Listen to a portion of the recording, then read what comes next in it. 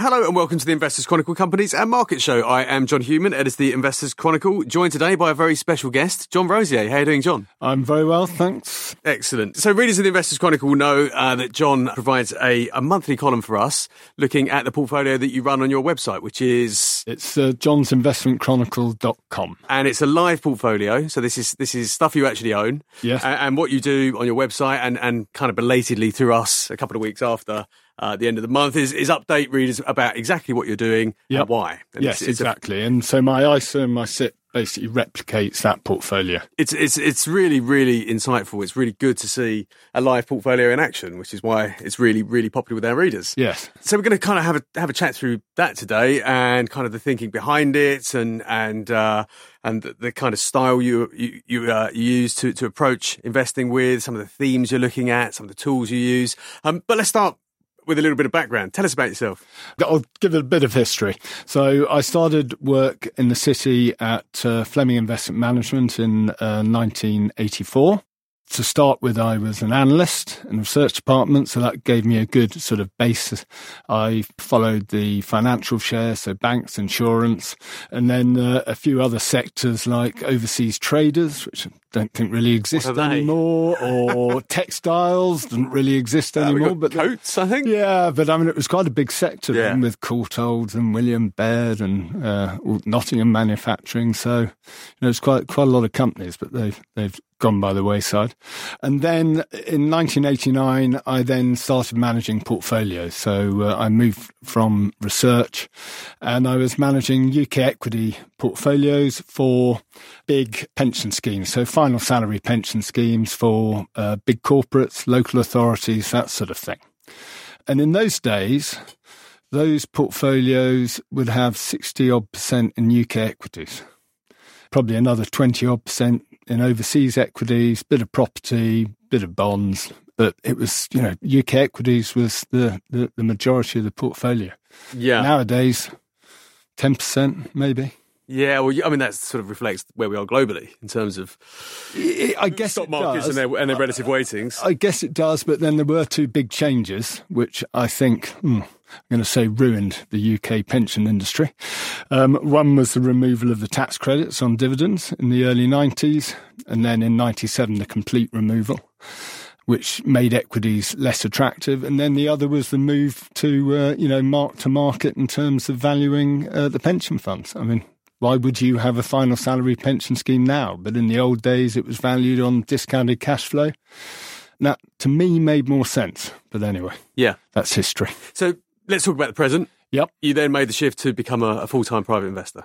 Yes, various routes. The last, proper job I had was in 2008 when I was set up a small investment management company for, a larger company, so a subsidiary of a larger company. And it was an interesting time to do that. Raising money in 2008 wasn't that easy. But our parent company was taken over in 2009 and the new owner said, we're not interested in investment management, close it down. So we closed it down. My wife very nicely let me go for a month to South Africa doing a conservation course in the Kruger. And I think she thought when I got back that it would be back on the Northern Line to the city. But actually, I thought I've done that for 25 years and it was fun. I learnt a lot and everything, but I want to do something different. Trouble is, I hadn't really worked out what.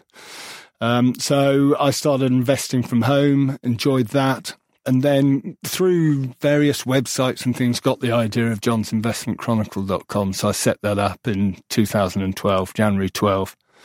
And since then, I've been managing full-time private investor and also running the portfolio on the website. Yeah, and the two things sort of overlap. So they do, yes, totally. 100% really. I mean, it gives me good discipline because I'm up at 6:30. I'm ready for any RNSs at 7. Particularly annoying when you have a day like Tuesday where, I've only got 24 holdings at the moment. And so on Tuesday, you get 3 announcements all in one go. So Games Workshop, I knew was coming, but then there was an update from Anglo Asian Mining, and gosh, what was the other one? Oh, it's a good one, Serica Energy, trading update.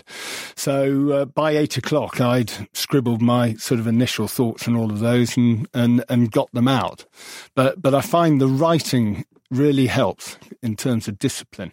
Yeah. There's been times when I've looked at a stock and I thought, yes, I'm going to buy it. I've written it up, taken time writing it all up, my reasons for buying it and all that. And then I've got to the end, to the conclusion, and I've gone, you know what? I'm not sure about this one. Having started thinking I was going to definitely buy it. I mean, that's why I'd written it up. I mean, one of the questions I was going to ask you is, what is your research process? Yeah. And I guess the writing is part of that. Yes. What else would you use to help build a picture of a company you might buy or sell, for that matter? Okay. Well, a good example of one I bought in early December. Renew Holdings, which I held a few years ago. I sold out in 2017 because I thought the valuation had moved too far, and I was just slightly concerned also about its sort of prospects over that time. December, it basically came up. I saw the results statement at the end of November, and I read through that, and I thought that looks a very positive statement, good set of results, good organic growth in the business. So I then looked at the valuation, and I thought, God, it looks cheap, and I could look back at when I'd sold it at, and the dividend yield had moved from 2% to 3%, share price movement and dividend growth. And I then looked on the Investors Chronicle, see the comment there. So that, again, useful to read that. I then went on to Stockopedia and looked at its rating on the stock and what was going on. So that was another good piece of work. And then I went on to something called Simply Wall Street. And it had it as the cheapest stock in the UK market. And I sort of went through all of that on it. And I just, after doing all that, and it's sort of stock I know as well. I've met the management in the past. And so I'm au fait with what market they're in. And I thought it's a risk worth taking. Any time you buy a stock, there's a risk that you get it wrong. But in this case, I felt the risk reward was clearly on my side. So I bought some at the beginning of December, and it went up sort of 50% next month. Probably helped by the general election result, but Yeah, I mean, you mentioned Renew in your column this month. Yeah, and that perhaps the valuation was being held back by the fear of a Labour government. Yeah, but again, to me, there were two bits there. I mean, it's easy with hindsight, but I don't think really anyone expected a majority Corbyn government or Labour government. So I thought maybe that was being overdone. But the other side of it is, Renew is basically involved in maintenance of critical infrastructure, so the railway network and nuclear, things like that. I just couldn't see it losing all its business overnight. There's just no way that was going to happen. Yeah, absolutely.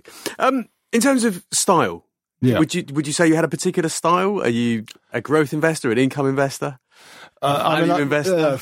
I would say I'm a sort of GARPy one, so growth at the right price. So again, on my website, I've updated it recently in terms of my investment approach and all the detail.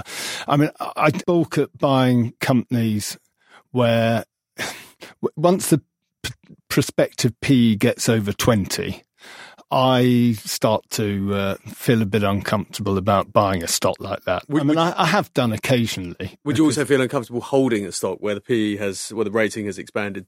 I start to feel uncomfortable, but if I've bought a stock that's on 16 times and it's re-rated up to 23, 24, 25, I'll sort of watch it, but I'm starting to feel uncomfortable because I'm starting to think, maybe, if I do sell this, if the valuation's too high here, how much more can this revaluation go on?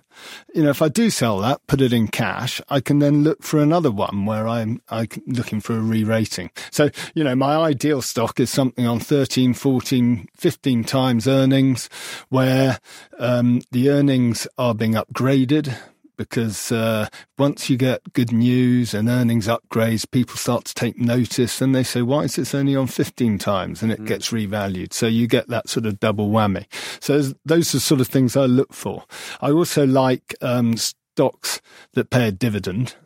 And once the yield gets to 2 or below, it's the same as the inverse of the PE in a way. I start to think, well, maybe I can find something to put the money in where the yield's 4% and the dividend's growing at 10 or 15, and maybe that'll be re-rated, so then yields too.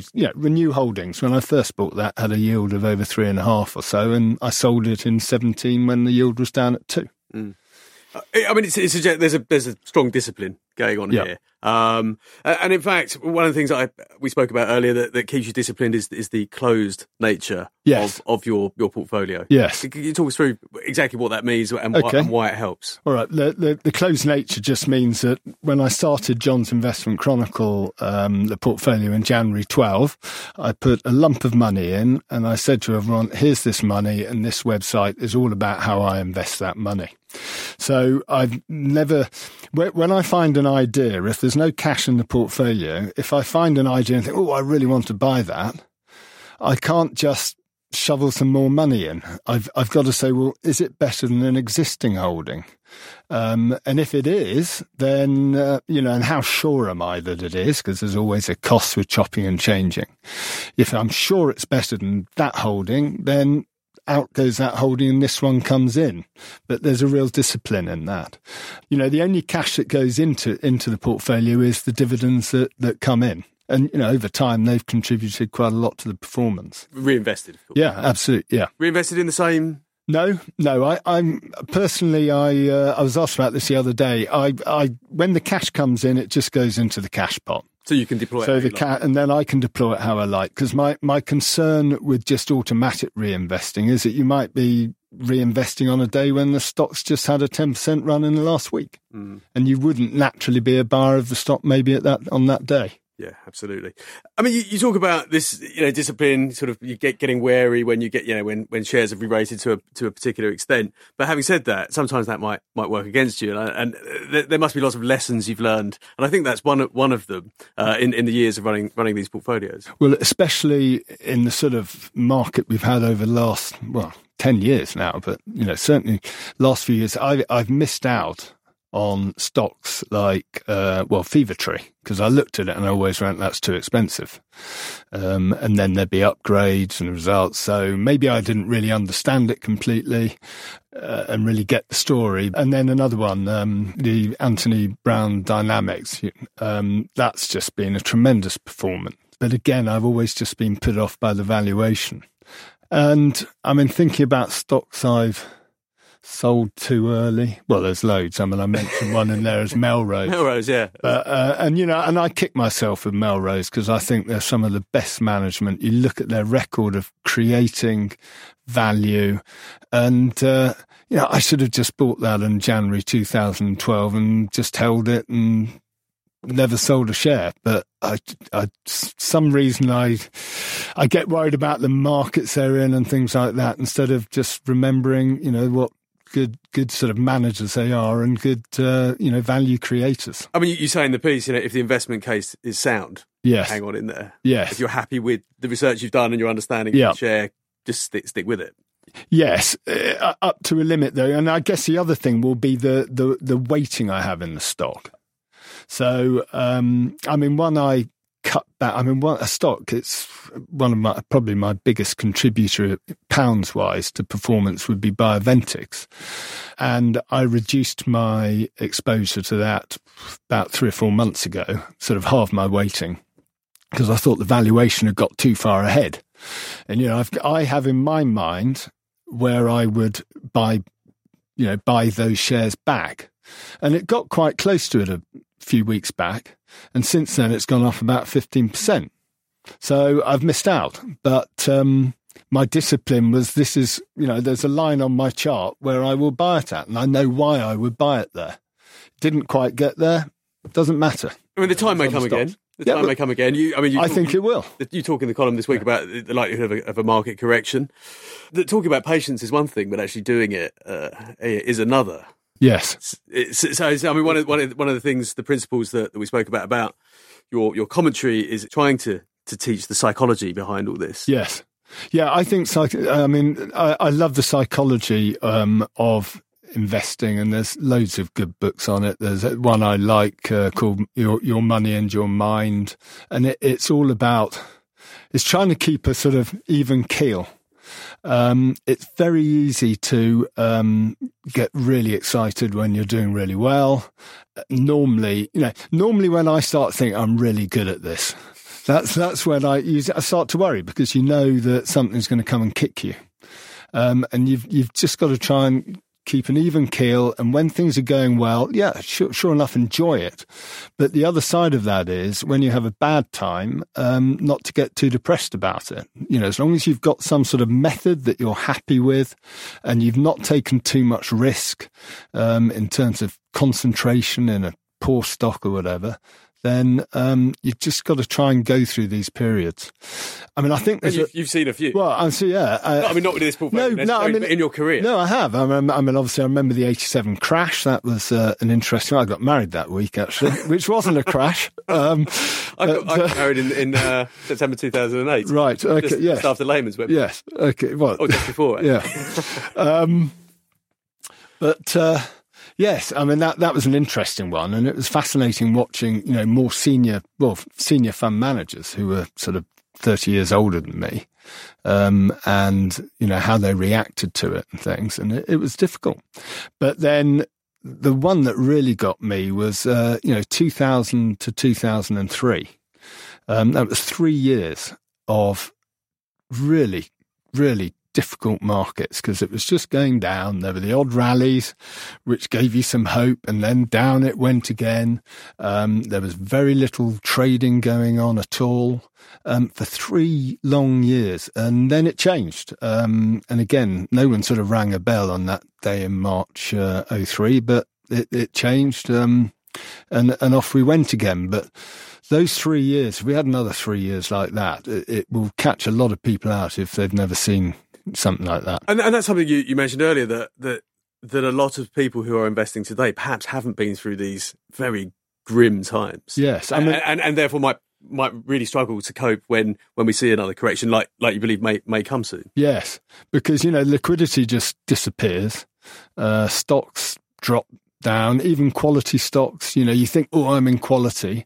Well, what happens is people go, oh, I've still got a profit on that stock. So they sell some, and they all come down. And in a proper difficult bear market, you tend to get a lot of sort of valuation compression. So stocks tend to all end up pretty much on the same valuation, which is a great opportunity if you've got cash to invest it then, because it's like going into a sweet shop as a little kid, and all the sweets are there, and basically they're all the same price, and you can choose the ones you want. And even if you haven't got cash, then it's a good time maybe to do some shifting around and improve the quality of the portfolio. I mean, in terms of cash, levels of cash holding is something that often gets talked about, how much cash you should have in a portfolio. You always report the amount of cash you have in yours, which at the end of December was very low. 0.6. 0.3. 0.3. Yeah. But we briefly touched on this.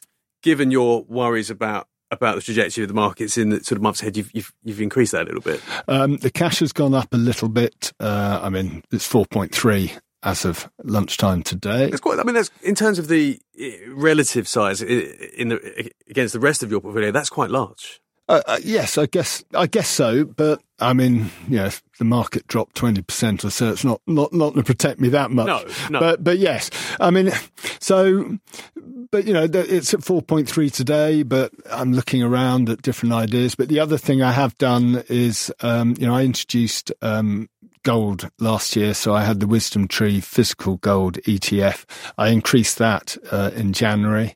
I've also increased my exposure to the ETF that invests in gold mining shares. And I've got Anglo Asian. So actually now my exposure to sort of gold or gold mining and physical gold's around 15%.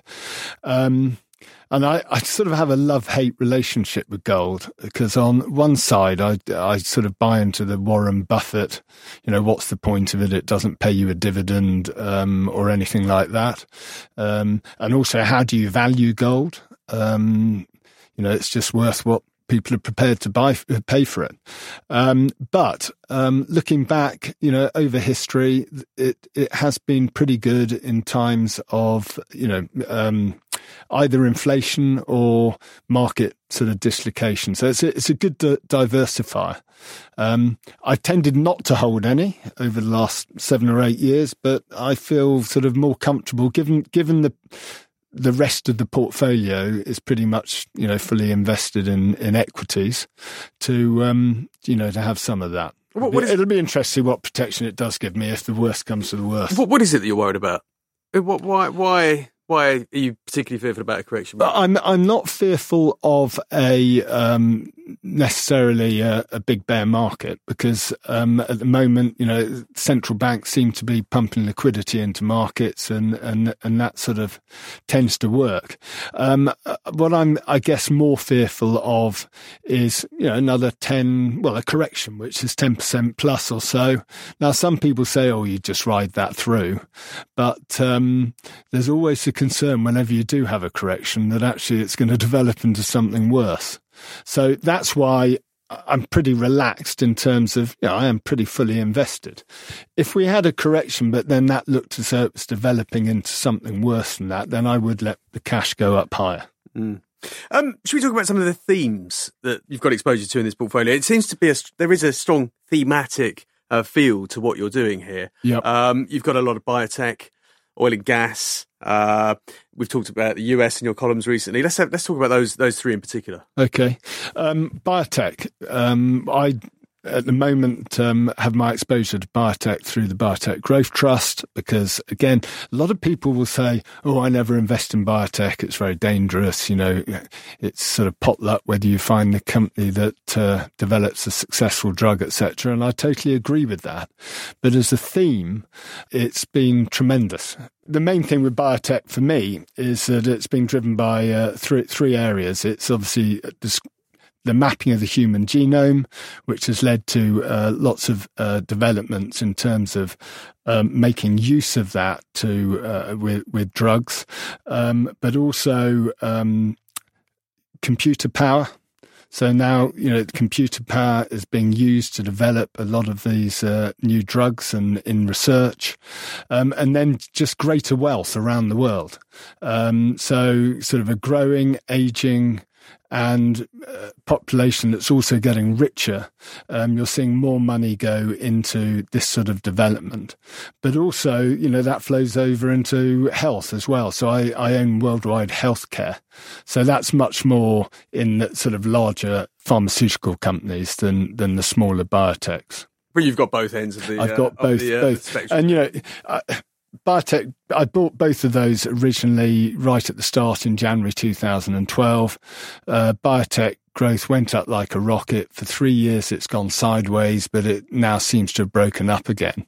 And the valuations of sort of biotech looks very attractive relative to history and also relative to the wider sort of S&P market in the US. And I guess the Bioventix aside, playing the biotech trend through collective vehicles protects you from some of that sort of individual company drug failure risk. Yes, and actually Bioventix, you see, what to me, okay, it is biotech, but it wasn't all about developing a drug. No, it's a different business generating lots and lots of cash, very high gross margins, and a nice pipeline going out into the future. That's quite interesting. You mentioned the sort of cash generation profile of Bioventix, because let's turn to oil and gas quick. Yes. This is a sector that lots of people have written off. Yep. Lots of people won't buy into for much the same reason they won't buy into a speculative biotech or drug developer, that they think it's binary and the risk of failure is too great. But you approach it in a slightly different way and haven't written this sector off. No, because there are a lot of E&P. I mean, again, it's like biotech in that if you invest in a company and it drills for oil and it finds oil, that can be very exciting. The share price will move like mad. You might make 50, 100% more. But if it misses and it's a dry one, then you're down 40%. So they're not the ones that I tend to go for. The stocks that I've made good money out of in recent years have all been companies that have generating cash. They have production already. They're generating cash from that, and they've got some development sort of projects going as well that gives you some upside. But the main thing is the cash flow is being undervalued. And so I had two of those were taken over, two North Sea ones, Ithaca and Faro Petroleum. And then the two I hold at the moment are Serica Energy and Rockrose, both, again, North Sea companies, where I think the market still is undervaluing the cash flow that's coming through. Do you think it's being undervalued on the basis that there has been a real shift in sentiment away from fossil fuels? And do you think that might hold back the potential returns you might expect from them in future? I think that part of the reason is because of ESG, and people are sort of concerned. There's a lot of funds who maybe just won't invest in that area anymore. So I think that's why you have seen the undervaluation. But it's interesting, both of those stocks are performing well this year. And, I think you get to a stage where valuation becomes so compelling that people will buy them. But maybe it does mean they'll never get to the rating that I would hope they would. But I still think there's reasonable upside ahead for them. Yeah, I mean, we spoke about this earlier. You made an interesting comparison between tobacco and oil and gas. And yes. I quite like your observation. Yeah. Perhaps repeat it for business. Because, there was a time, wasn't there, guess it was 15 years ago or whatever, when, the tobacco companies were on very high yields. They were unloved because of what they sold, the sin stocks, but they have performed very well up until, a year or so ago. You had a good 15, probably more, 20 years good growth out of them as they just generated loads of cash, which they gave back in dividends, and people appreciated that, and they performed well. It's difficult to argue that tobacco isn't a sin stock. Basically the product kills people. And doesn't really serve any other... No. Benefits to society. No. Whereas oil and gas, I guess, if you're at an extreme, you might argue that it's killing people because, everyone's... through climate change and etc. But if you look at the huge benefits that the world has seen over the last 100 years from oil and gas in terms of trade growth and bringing people out of poverty, etc., I think it's too early to write it off. And it's I wrote about this in an editorial recently. The actual amount of oil and gas that's used every day. Yes. Just keeping the world ticking over. It's just mind-boggling. It is. And I just see how it's going to be unwound very quickly. Well, no, especially when you've got, countries in the Far East, developing countries who, people want to drive a car and they're not all going to be jumping into electric cars yet. Mm. In terms of emerging markets, you don't have an enormous amount of exposure? No. A little bit down there at the bottom. A little bit at the bottom of Vietnam. Vietnam's a great market from the sort of research I've done. I'd love to... I haven't been there, but it'd be nice to go there. But in terms of, balance of payments, etc., and very... well-educated young workforce, and it's like China was 20 years ago, or longer ago, but probably in a better position, I think. It looks like a bit of a 10-year one. It looks like a bit of a tentative toe in the water. Well, it does, and you see, it should really be a 2.5%. So maybe at some stage I'll add to that. The one thing we haven't talked about, actually, in terms of how you decide the weightings, is a tool that you've introduced quite recently that we haven't actually run in this week's column for space constraints reasons, but you have introduced it to the portfolios. This is your risk reward rating tool. Yes. Can you talk us through how you came to introduce that and what it does? Okay. Well, first of all, I think most people, they build a portfolio. They might have 20 stocks in it, and they'll probably try and put more in the ones where they have the most conviction and less in the ones that they feel a bit more tentative about. But maybe there's not that much science to it. And that was sort of what I did before. And then I read a book last summer by Mark Simpson called Excellent Excellent Investing, which I thought was an excellent book. But one of the things I took out of that was this thing that he used for weighting his stocks. So he will, and I now do it, for any holding I have, I will look at risk and I will have it high, medium or low. And that's risk is sort of based on things like balance sheet, debt. If there's too much debt, I might be worried about it and put it as high risk. And also maybe on business risk as well. Are they dependent on one product that might get superseded or something? So it's sort of an amalgam of the risk to the business. And then reward, I also do high, medium, low. And this is based on what upside I see. So if I can see more than 20% over the next 12 months, then I'm happy to say high, 10 to 20 medium, and less than 10 would be low. And so you then amalgamate those two. Let's take something like a high risk stock, but it's got a high return. Well, I might be prepared to hold that. But normally I would hold that in the hope that at some stage I'm going to be able to lower the risk from high to medium. I think things are going in the right direction. But for a stock like that, I only hold 2.5% of the portfolio. Now, that's what I've chosen.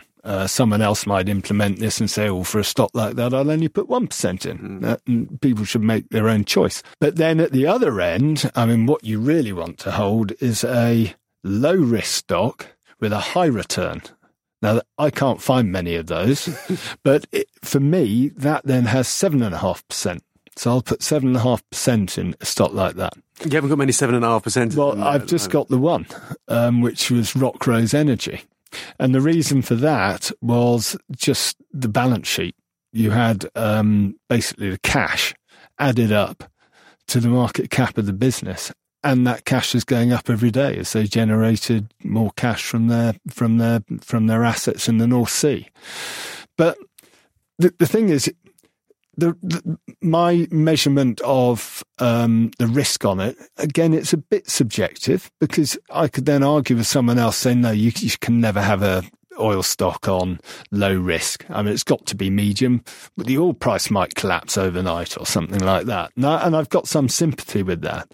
So the only thing that was really driving me there was just the balance sheet. Even if the oil price had collapsed, the balance sheet was rock solid. So it does mean, therefore, that all the time I'm looking at my stocks and I'm not going, well, that's gone up a bit, I need to take a profit on that. What I'm looking at and saying, am I still happy with my risk reward weighting on it? And if I am happy with that, then I should do nothing.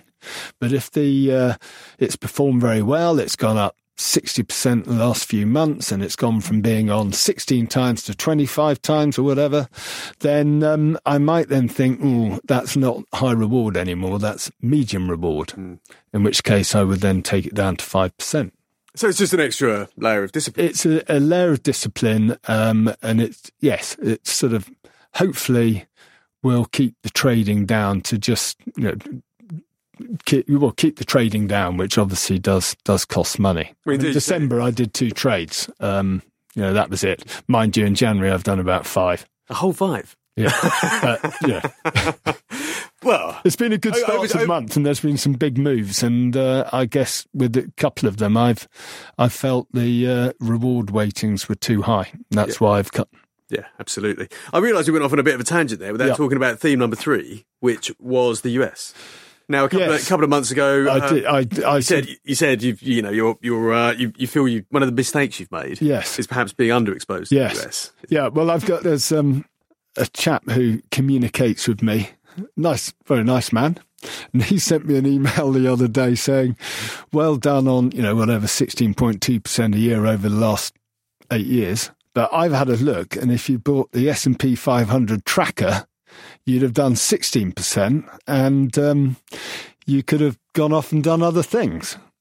Well, first of all, I'm not sure what else I'd have done, because I really enjoy investing. But, it was a good point. But that doesn't necessarily mean from here, though, over the next 8 years, you'll make the same amount out of an S&P 500 tracker as I hope to do.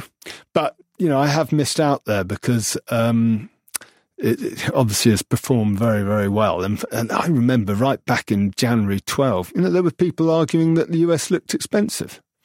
Yeah, and, absolutely. On a cape. Yeah, and yeah, absolutely. And they were arguing then, and it was at very high risk and all this, and it's been tremendous. Now, I have had some exposure, obviously, because I've had it through Biotech Growth, which is predominantly US. Worldwide Healthcare is predominantly US, or certainly ex-UK. Then Scottish Mortgage Trust. A lot of that is in the US and in the sort of big, the sort of Teslas and the Facebooks, etc. I had a look yesterday. Which perform well. I think 11% is in Amazon. Yeah. And I think 6% in Tesla. Yes. Which they've had to defend to the hilt over the last few years. Yeah, they have. And I read an interesting article the other day saying they nearly cut it, but they stayed with it, but, having obviously talked to the company. It's had a great run this year. I wrote about it this week in my editorial. Yes. Oh, right. I was very unconvinced as I began my research. Right. And kind of looked at it by the end. I was kind of, okay. Yeah. It's a funny one, I would say, it's very easy to say you don't hold it. Well, I do hold it because Scottish Mortgage, etc. But I really hope it does well because... Because you've got Scottish Mortgage. Well, yeah, because I've got Scottish Mortgage. But also I just think you need people like this. They move things forward. Optimists. Well, optimists, but also ones who they put the money there, they have the ideas, and that's how you get things moving on. Yeah, absolutely. So as well as Scottish Mortgage, you've also got, which I think is a really fascinating stock, ETF, in fact. Yes. The RoboStocks Global Robotics and Automation. Yes. ETF. Yeah. I'm really, really interested in these things. Well, they've got a fantastic website. I mean, they give a lot of information out. I mean, they write a lot of reports and things on the companies they're invested in and all that. So, if you're interested in that sort of area of the markets over the next 10 years, then I think it's a good place to start. But again, I wouldn't know which individual stocks to buy, and I think a good way to play the theme is through an ETF. And they talk about this year and beyond, the sort of big themes in robotics and automation being, one they talk about in a presentation on the website at the moment is sensing. So they're talking about computers being able to actually sense a lot more. So it's about video, basically, being able to, obviously we've got an iPhone where we can look at it, face recognition, but it's really embedding this into computers and the whole system so they can see what's going on and then make things happen. So, that's a big thing they talk about. I think sounds exciting. Also sounds slightly terrifying, but there you go. Yes, yeah, no, yeah. There's some terrifying stuff around actually. And then there's what are the others? AI. Yeah, and we see that already. It's starting to happen, but I think that's really going to grow. Then obviously autonomous cars and all that, and that's part of the sensing thing. That's going to make autonomous cars, I guess, safer and more likely. Then the other was basically in manufacturing. And then the other was in logistics. Just more and more robots being used in great big warehouses, moving things around. Which is what we see in Ocado. Yes, for instance, which I think is the only UK company in this little ETF. I think you're right. They've got about 80 holdings or so in the ETF, and I think that is the only UK one, yeah. Actually, Blue Prism might have been in there, but it might not be anymore. I don't know. I think it is. I don't know. I did have a look. I might be wrong. I actually downloaded as many of the stocks as I could onto Sharescope, so I have a portfolio with them. And it's quite interesting there because you can see what valuations are on. And I was quite surprised because you sort of thought, they'll all be on huge valuations and whatever. But there's a lot of them that are on 20 times with a PEG of 0.6 and things like that. And they point that out at the moment that they can see that valuations are reasonable in the area, and they can see an acceleration in earnings growth over this year and next. Yeah, absolutely. So the ETF has just broken out above a sort of 2-year high.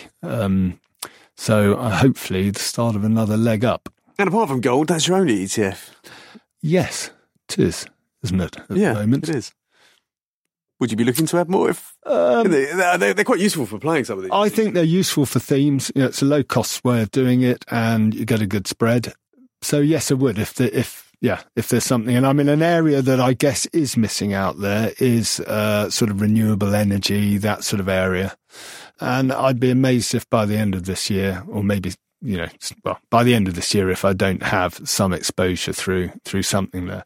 But also, some of those will give you, there's two ways you can go. You can either go into a fund that's sort of developing new technology, or I guess you can go into one that pays a good dividend yield. So it's already wind power, like Bluefield Solar or something like that. Yeah, absolutely. That's brilliant. Thanks, John. That's been really, really useful. And I think, speaking to you, there's a couple of things I've sort of taken away from the conversation and about, watching what you do over the years that we spoke about earlier. And that's the importance of the process and actually being able to sort of tweak and improve that process as you go along. And I guess the other thing is the time frame. Yes. Not being too worried about the here and now. Yeah, I think time frame is really important because I think you should always, if you're investing in equities and you need the money next year or next month or in 6 months' time, then I don't really think you should be investing in equities. The money I've got here is money that I just want to grow over the years and years ahead, and pay me an income, in the future when I need it. So it's all about just building that pot and trying, we'd all love to go up 1% every month. But it's not how it happens. You have good times. Last year was great. Year before wasn't so good. But it's really looking over time and building up that record. You mentioned a really great turning book, the Andrew Craig book. Yes, How to Own the World, which I just read last week, and I read it in a couple of days. It was quite compelling reading, and I guess I didn't. Personally, for me, learn that much from it. Although there were some bits in terms of, the gold bit. It's sort of, it was a nice reinforcer. It made me feel good about my decision to have bought gold.